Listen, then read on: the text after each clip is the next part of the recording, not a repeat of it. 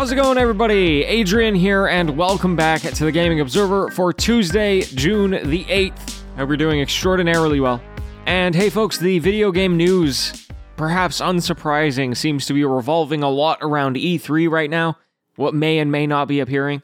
And I don't want to just endlessly talk about E3, so I'm going to try and dance around it a little bit here until the actual events happen, right? So anyway, let's jump into the show. The first thing I want to talk about is Battlefield 6, because I don't think I've really touched on it yet. If you are a fan of Battlefield or first-person shooters in general, they have really been ramping up their marketing campaign for this game recently, and they've also announced that they're going to have a reveal trailer coming on Wednesday, so tomorrow, June the 9th. It's actually pretty interesting. They included teasers in previous iterations of the game, so if you were to boot up Battlefield 5, 1, or 4, which is the last 3 entries. I hate the way they name these games, but anyway, you would end up seeing a trailer for the new Battlefield. So what do we know about the game? Not a tremendous amount. It's going to be releasing on both generations of consoles. It's set in the near future, and from credible leakers, we have heard that it could have a 128-player map, which is pretty large, and will possibly have a Battle Royale mode, which all shooters pretty much have these days. Anyway, I just figured that if you are into the franchise that you might want to have your eyes on these, or on the trailer coming out on Wednesday. Speaking of first-person shooters, we just got confirmation that the newest iteration of Rainbow Six is going to be called Rainbow Six Extraction. That's pretty much the only thing I have to say about it. We used to call it Rainbow Six Quarantine, and Parasite, I think, was the other option. And obviously, after the pandemic, they probably wanted to move away from terminology like that. They are going to probably talk more about it at the Ubisoft Forward event in just a few days. And let's actually stay on Ubisoft Forward for a second, because they have basically confirmed that what will not be appearing at the event is Prince of Persia: The Sands of Time, or the remake, at least. This is a game that has been delayed twice now.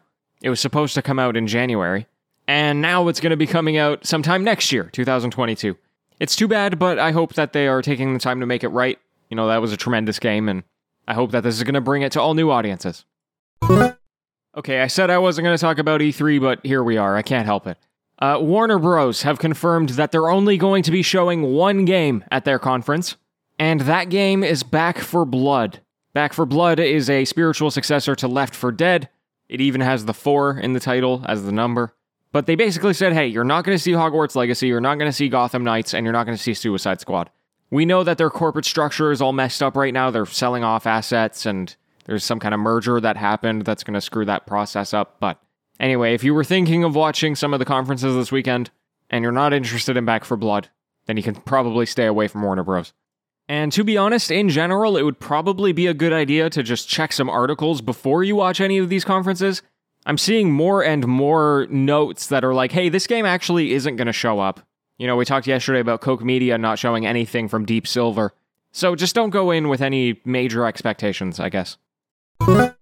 There is an indie game that has just been lighting up the internet over the past few days, and it's called Pal World. And when you take a look at the screenshots and, you know, some of the surface level gameplay, it basically just looks like, you know, 3D Pokemon. You're a character running around the world with these fantastical creatures, but then you watch the trailer, and you see machine guns. It's a super wacky game. They describe it as an open-world survival crafting game, and you know what goes with that. But then while you're kind of doing all of those things, you're going to be able to use what they call pals, which are just large Pokemon. And instead of it being the, I guess, very PG, family-friendly version of Pokemon that Pokemon is, Pal World is the twisted version of it. You can use pals as a shield while people are shooting at you. You can put your pals to work in endless factories, and they even clarify that pals are not protected by labor laws within the game. So they're showing like some really messed up stuff, all with this shiny veneer that just looks like Pokemon. It's very dissonant. Anyway, tons of people talking about it. If you want to join in on that discussion, feel free to check out Pal World. It's not out yet. It's probably coming out next year, but it's really quite the intriguing concept. Anyway, folks, that's all I got to talk about today. Thank you so much for being here. It's greatly appreciated. I am going to be back with the news tomorrow, as always. And until next time, happy gaming, everyone.